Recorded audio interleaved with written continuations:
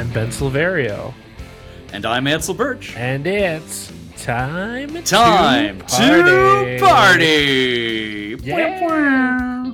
We are not doctors. We don't give medical advice. Please drink responsibly. Today's episode was recorded on November 26th, 2023. Welcome. We're doing that live in the moment. Yeah, no. I forgot about that, so I kept singing. That's what I always cut it in under us dicking around at the beginning, so it works. It's perfect. Party people. Hey, party people. We're trying a new thing. Yeah, we are. Welcome, party people, to Time to Party, where we get into some shit. You know, usually about time travel, about parties, about finger guns. But this month, we wanted to do something a little special. You know, like a little Christmassy treat for you. A nice holiday hoopla, if you will. That's right. It's time to Christmas party. Yes, it is. The whole thought process behind this was it's been such a I believe the technical term is shit show of a year. Shit show, yeah. Yeah, so in an effort to make things more festive, more jolly, I thought that we could go back and talk about some of our favorite Christmas movies so that we can get into the holiday spirit. And a noble endeavor. Right? Like, you know, everyone needs a little Christmas cheer. And it just seems like this year, the whole Time to Party crew could use a little bit extra. So I was talking to a few people today, and we were all agreeing that 2023 seems to have been bad for everybody. So if you also had a rough 2023, you know, hit us up on your social media platform of choice. Maybe we're there. Yeah. I mean, who knows how much longer we'll be on X, right? Oh, man. I just got invited to the Cards Against Humanity one. Really? I think it's called Yowza. Oh, jeez. Yeah, I think it's Yowza. We'll see how that goes. Oh. Yeah. It might just be like a Black Friday promotional gag. Like, I don't know if it's a real thing that they're doing, but anyway, yeah. When it comes to something will happen. When it comes to committing to a bit, Cards Against Humanity goes all in. That is true. I could see them creating the best social media platform for the next 5 years as a bit by accident. Yeah, right. But maybe we all remember the big hole they dug. So funny. Oh my gosh. What about one where, like, wasn't it that they literally sent people boxes of shit? Mm-hmm. Yep. Yeah. Nuts. And they clarified, like, no, this is an actual box of shit. There will not be cards in it. People still bought it. And they assumed that people would just dig through the shit to look for a card. They certainly might. Who knows that they didn't? Yeah, that's true. But all right, so let's talk about how this Time to Christmas Party series is going to work. Ansel and I have decided to pick 4 of our favorite Christmas movies, and we're going to talk about them a little bit. Yeah. Because, you know, Christmas comes along with Christmas break and no school and no homework. We're not going to do edutainment for a month. Hopefully... That's right. No. We skipped our homework as well. Okay. I see. I love it. That's a good angle. Hopefully you don't miss it too much, but don't worry. Edutainment will be back. I'm sure we'll hyperfixate on something on the way through. It'll be fine. It's true. Don't worry. We still have the same old tangents coming your way, just not not any that require any homework. But yes, this is supposed to be a fun, festive, joyous, easygoing, shallow dive into some of our favorite holiday spectaculars. Starting with, as you could probably tell from the name of the episode, if you're paying attention. Yeah, unless you're a podcaster or you're a podcatcher, just auto played the next episode. At which point, like, thanks for having us on your auto play. You people are on the nice list. Yeah. Not that the ones who don't do that aren't, but you just get extra points. Sure, extra points. So the first movie that we're going to talk about is a classic. I mean, surely all of these are classics, but like this one literally is considered one of the best movies of all time, not just one of the best holiday or Christmas movies of all time. From one of the best actors and one of the best directors. Yep. This one's got everything. Everything. So the movie that we're talking about is It's a Wonderful Life. As you mentioned, from director Frank Capra, starring Jimmy Stewart and Donna Reed. In case you don't know what we're talking about, you've probably been living under a rock. But our good friends maybe at IMDb... Maybe you didn't grow up in the continental United States. Who knows? Yeah, there are a number of reasons why you may not know this movie. But, just in case you don't, our good friends at IMDb tell us this.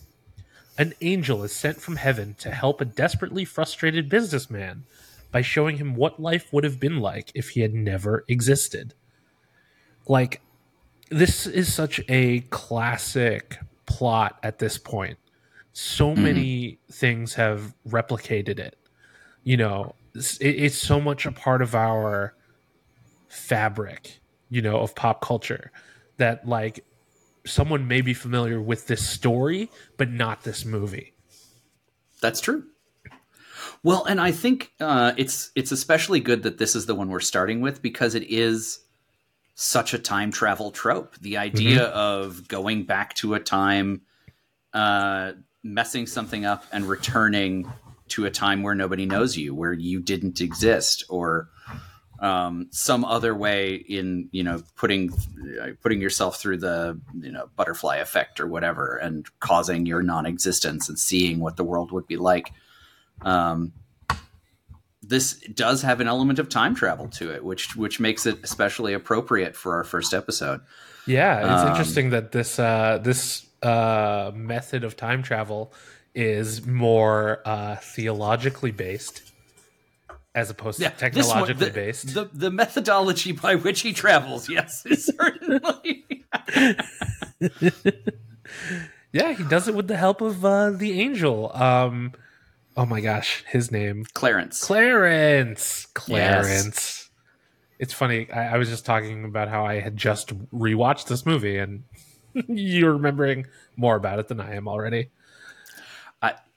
For whatever reason, Clarence was my favorite character in this movie. Aww. As a kid. Like, I always thought Clarence... There was something endearing about Clarence that spoke to me as a child.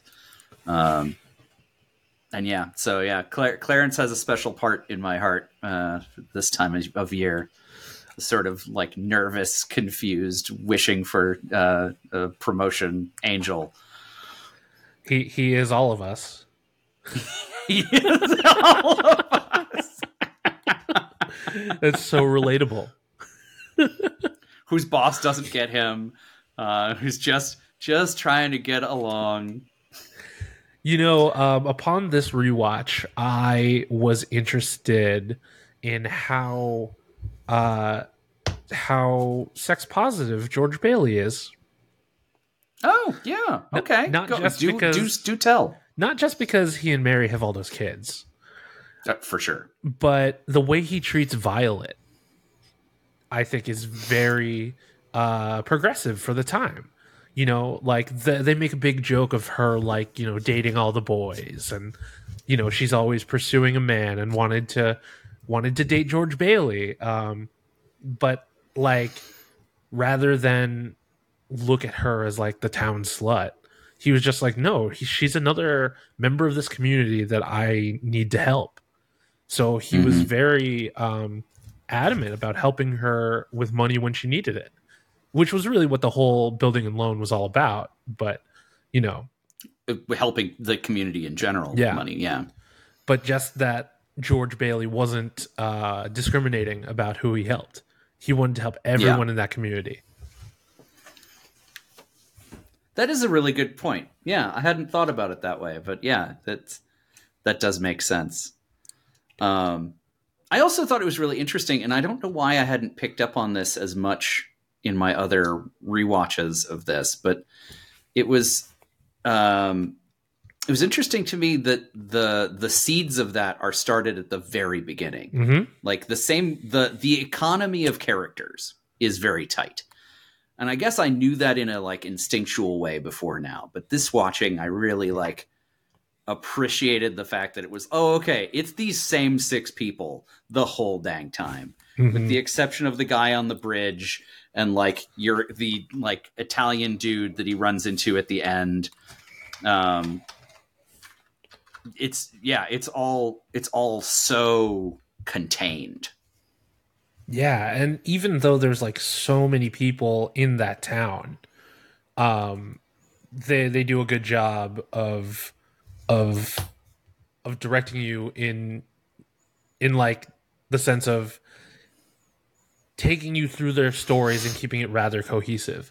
You know, it doesn't. These are the changes that are important and relevant. Yes, to him, to George, and you know that kind of all really gets summed up by Clarence's final message to George at the end. Spoiler alert to this old ass movie. Clarence writes in a copy of oh my gosh, it was Tom Sawyer, right? Tom Sawyer, yeah. That's the book he was reading at the very beginning of the movie. Mm-hmm. He says, "Dear George, remember, no man is a failure who has friends. Thanks for the wings. Love, Clarence." I feel like that message really hits home this year for me in particular.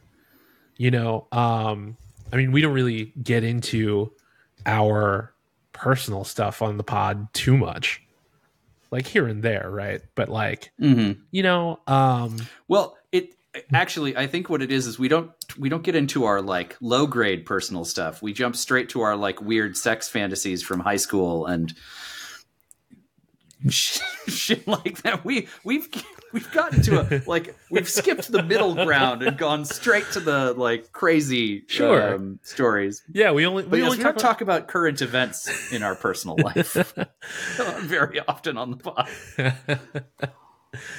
Yeah, well, you know, for me, in 2023, I was laid off from my main gig, you know, and I started to like kind of really feel like a failure because it was just like, oh, I'm not getting accepted at other places for the same position. And I, you know, having to be on this hunt is so taxing and trying. And it really fuels the imposter syndrome.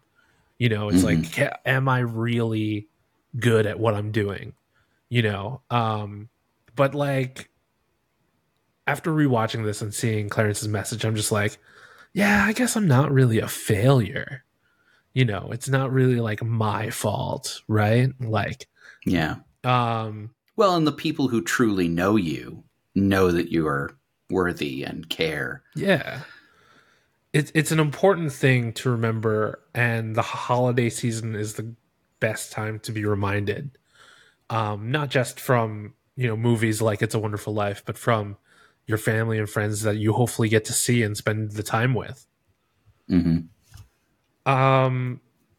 Question. Go on. Why is It's a Wonderful Life considered a Christmas movie when it's really about George's whole life? I think it's because it takes place primarily at Christmas. You know, the whole though? thing with... okay, the climax of the movie happens primarily at Christmas. Okay.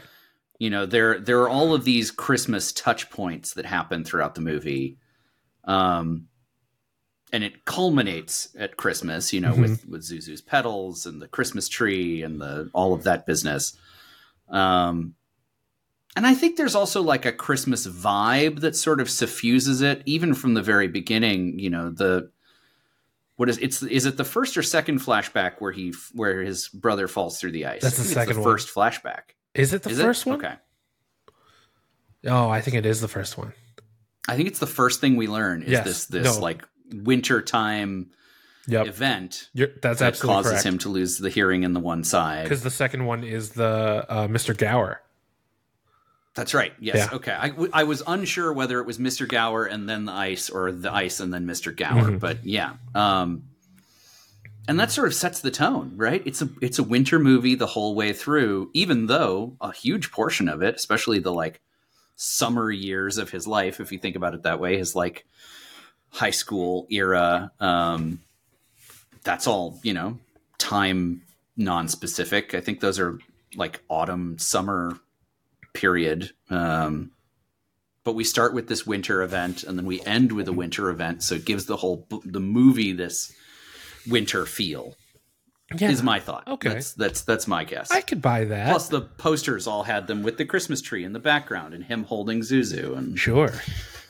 Another thing is that, I never grew up watching It's a Wonderful Life. I came to it much later. Really? Yeah. My Christmas movies were typically animated in some way, claymation or, classic Disney stuff and things like that. So it wasn't like until much later that It's a Wonderful Life really came into my life. But I think my favorite way of watching it was in Chicago at the Music Box. Because every year they would do, screenings. They usually pair it with another Christmas movie. I think it was White Christmas. The holiday double features at the Music Box in Chicago are some of my favorite things to do around the holidays. If you're in the Chicagoland area, I highly recommend making the trip out to the Music Box because they're great. An incredible theater. Yeah, I mean, anything you watch at the Music Box is always a good time. Do you know if there's anything, sorry, to go back to your question about why this is a Christmas movie, do you know if there's anything in the history of this movie that is similar to The Sound of Music? Because the shtick with The Sound of Music, I learned, is that the rights to it were apparently super cheap for some reason. And so the reason that it gets played all the time at Christmas time, or it used to, is that viewership was down in the Christmas period. Mm-hmm. So TV stations didn't want to spend money on something that no one was going to watch. So they showed movies that were cheap to get the syndication rights to. And for whatever reason, The Sound of Music was one of those. And so that's the reason that The Sound of Music keeps getting brought up as a Christmas movie, even though nothing says Christmas like Nazis, right? Nothing says Nazis like Christmas. Nothing says Nazis like Christmas.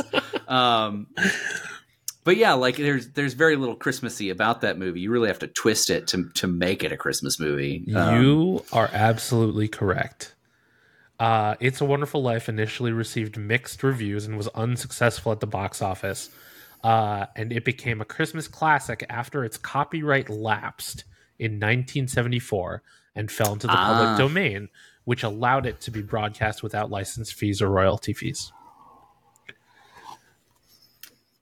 That's so I had interesting. A feeling that was a thing as well, so I'm glad I wasn't just being crazy. Yeah, but also Capra, he considered It's a Wonderful Life one of his favorite films among all of the films that he directed, and he would screen it for his family every Christmas.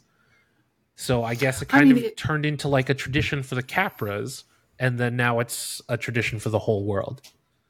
That's so charming. Yeah. I love that. It's so cute. It's also a little conceited, I suppose, but also super charming. And, but I think going back to what you were saying, like the story of George Bailey is a story that we can all relate with. Mm-hmm. We've all been in those situations where, things have gotten shitty and your life isn't turning out right. And George has been through a lot of those things. Like a lot of stuff didn't work out right for George Bailey, and he kind of dealt with it.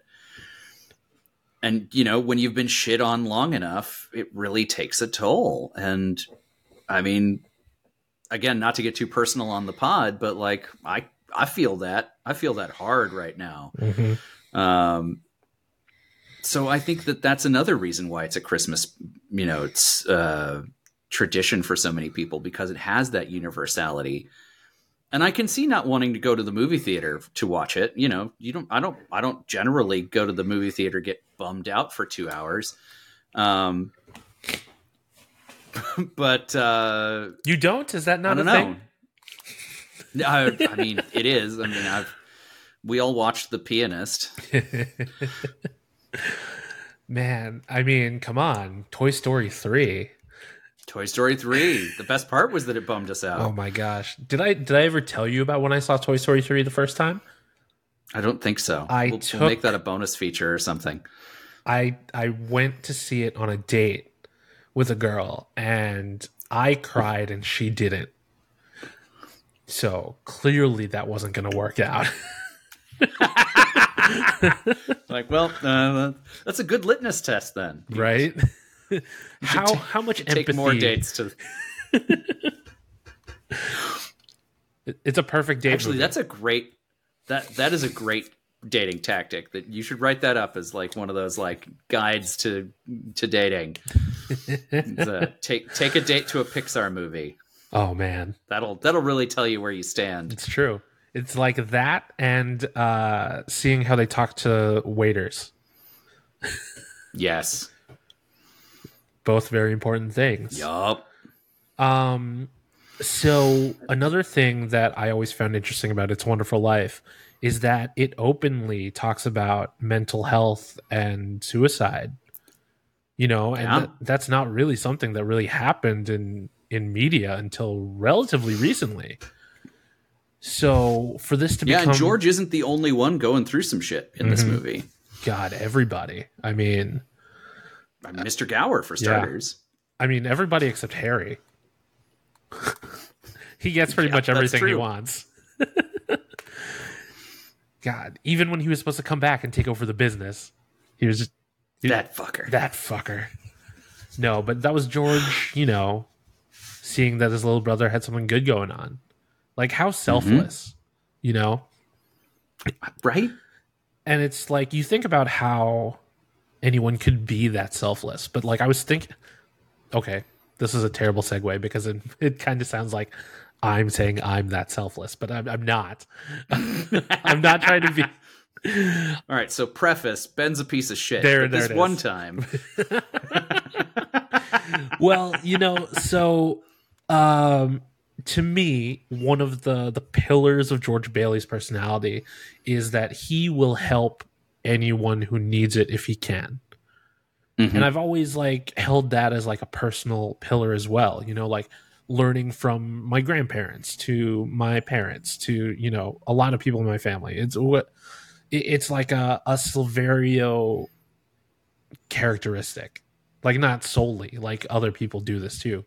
But I witnessed this growing up where I always saw the adults in my family helping people whenever they can.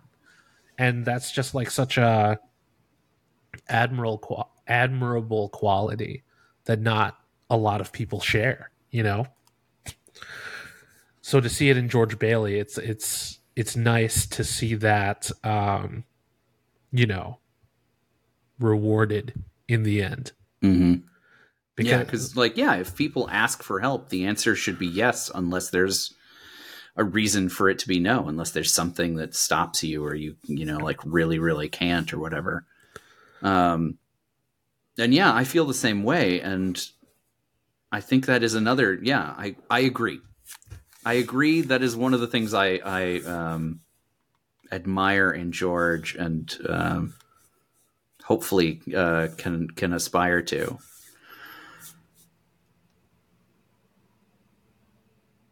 Yeah. Now, Mr. Potter, on the other hand, that fucking guy.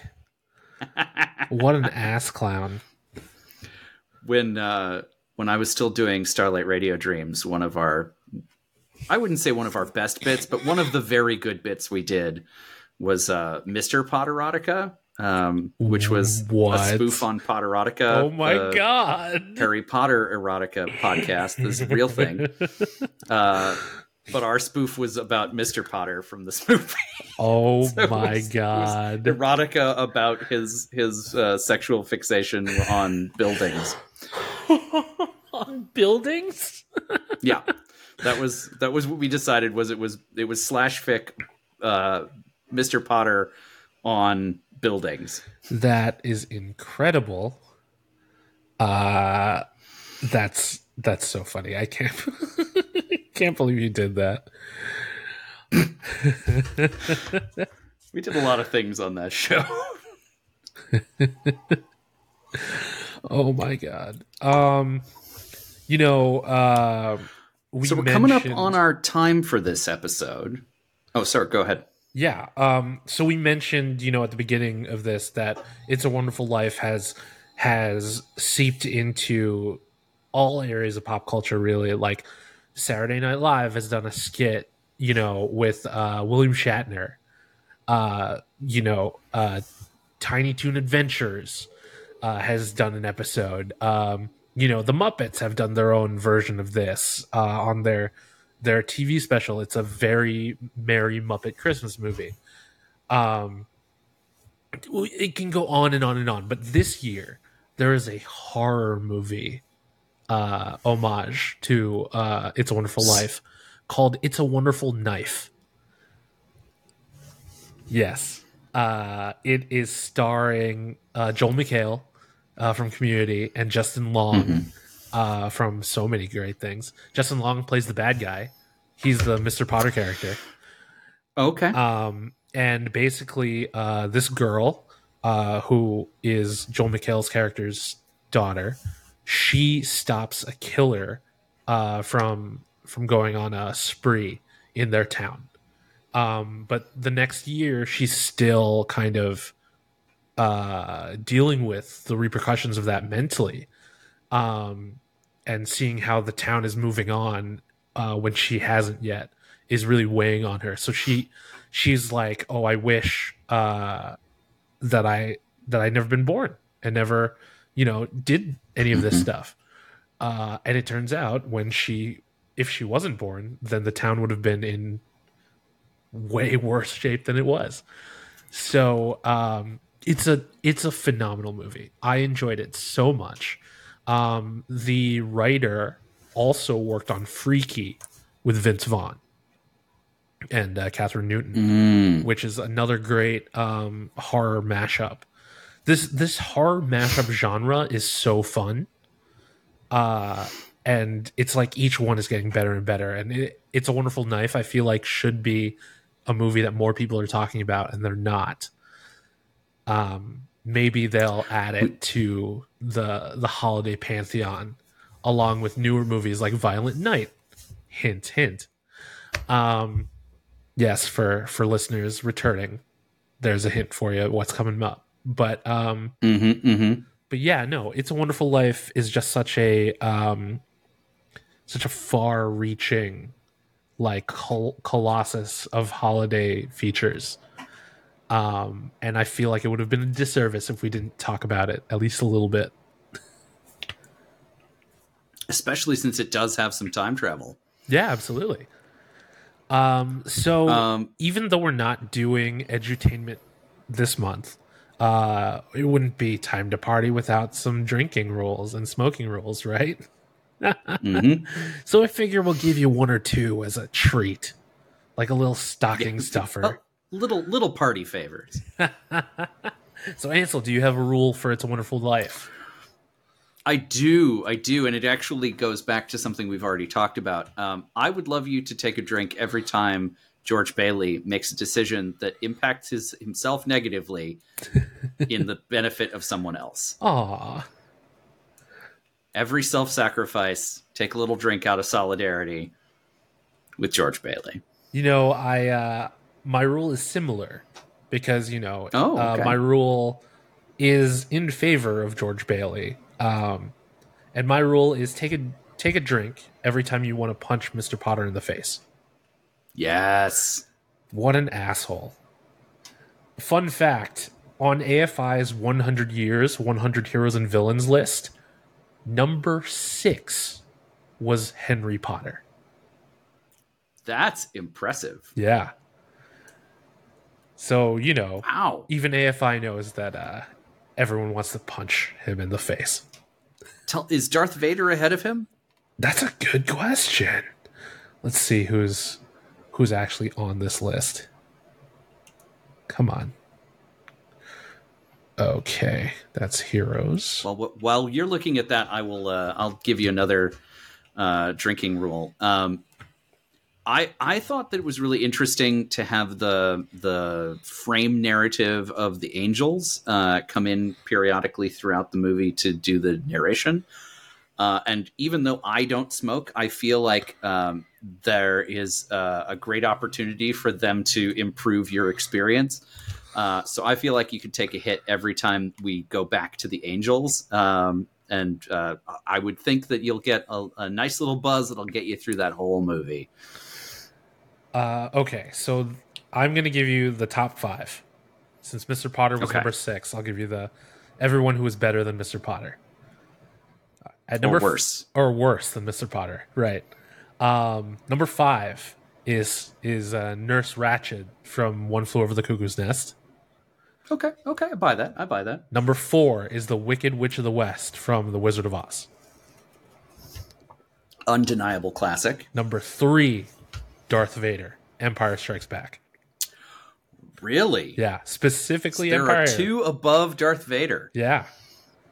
And number 2, I wouldn't have put him above Darth Vader. I'm surprised. But number 2 is Norman Bates from Psycho.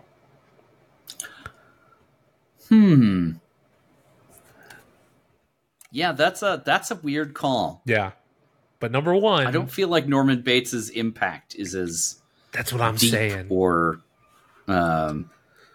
societally relevant as Darth Vader. Absolutely. And he definitely doesn't have the staying power or the style, honestly. True. Yeah. I mean, I know that Bates Motel was pretty popular relatively recently, but that was trying to humanize the character, right? Mm-hmm. Like, we love to humanize a villain anymore. We sure do. And number 1 was Hannibal Lecter from Silence of the Lambs. Okay. Yeah, hard to argue with that. I still feel like Darth Vader has had more cultural impact than Hannibal Lecter, but I can see them being close to each other on the list. That makes sense. Yeah. Interestingly, low on the list that I wouldn't have thought of. Number 50 is Detective Alonzo Harris from Training Day. Denzel Washington's character. And I'm like, really? Yeah. Really? At 50? But, this list is from 2003. You said it was AFI? Yeah. Oh, okay. It's from AFI, and it was released in 2003. So, it's hard to fault them back then, right?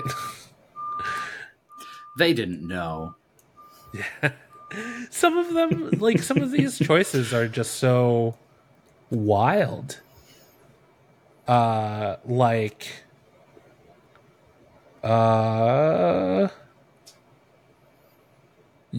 to think of what other Travis classic Bickle. villains. Blofeld? I don't think I saw them on the list. Let's see. Sorry, what were you saying? Travis Bickle. Did you pick up? Robert De Niro from Taxi Driver. Taxi Driver, is yeah. 30. While Freddy Krueger is 40. Interesting. Yep. Yeah, I would have put Freddy Krueger higher than Travis Bickle for sure. Jack Nicholson's Joker is 45. Hans Gruber is 46. Interesting. Man. This is a Kevin wild Spacey list. is 48. I know. Kevin Spacey should just be on there as Kevin Spacey. It doesn't even have... Made the list. Top of the list. Top 10. Mm-hmm. Yeah, this is a wild list. Anyway. Yeah, do we have any more rules? I think that should be good. I think that's it for me. Yeah, me too. Unless you want to take a shot when the pool opens, just because that's cool. Yeah. It was a wild choice. It was a wild choice. Do you wonder if like they got to the set and somebody was like, there's a pool under this gym floor, and he went, that does feel like a thing I should use.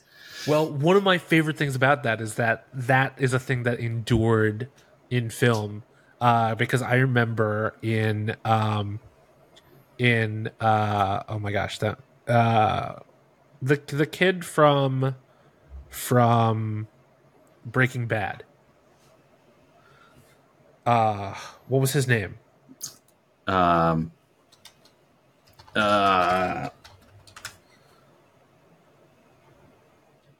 Anyway, Aaron Paul. Yeah, Aaron Paul. Yes, Paul there it is. Was in a teen movie. I believe it was Whatever It Takes. Yes, it totally was. Whatever It Takes with Shane West, James Franco, Colin Hanks. But in this movie, Aaron Paul's character wants to be remembered as like a great prankster, and opening the gym floor was one of the things they wanted to do, and they did it, and it was funny. And I'm just like, oh, that's so clever. And then I saw It's a Wonderful Life, and I'm like, oh, that's where that came from. Oh, but also for gyms to have that is just so funny, right? Like, I don't think I've ever seen that in real life. Yeah, me neither. It feels like a wild thing to. It feels like a very 1950s. Like we're inventing stuff just for the sake of it. We're this close to going to the moon, everybody. Let's do some stuff with gears. Let's make one thing two things. You want the moon, Barry? Yeah, you want the moon? I'll get you the moon. Oh man. I love the scene when Mary's just like trying to charm him, and he's just not having any of it. Yeah, miserable bastard. What's the thing that Sam Wainwright used to always say? Hee haw. Hee haw. Take a drink for every hee haw. Jesus. Oh God, you'd be dead. Oh my God, I love that. Well, party people, hopefully this conversation has enticed you to go back and revisit It's a Wonderful Life if you didn't plan on it. Do it. It's considered one of the more inspirational movies of all time. So if you're feeling down, if you're feeling blue this holiday season, I think It's a Wonderful Life might be a good rewatch for you. Maybe you're not such a pile of shit after all. Yeah. Love, George Bailey. Well, all right. If you want to join, you can find us on the internet. I'm at bsilverio20 on X, Twitter, Blue Sky, Threads, all that stuff, so that no one else would take my username. And I am at Indecisionist on X, if you're still there, and at The Indecisionist on Instagram, Twitter, Facebook, Instagram, Facebook, Threads, Blue Sky, and Yowza now, I guess. You can use the hashtag Time to Party. That's time the number 2 party. Or time the number 2 party, all spelled out. Thank you, Warwick. 'Tis the season to be excellent to each other. And party on, dudes. Happy holidays. I wish I had like jingle bells. We'll put some in post. It'll be fine.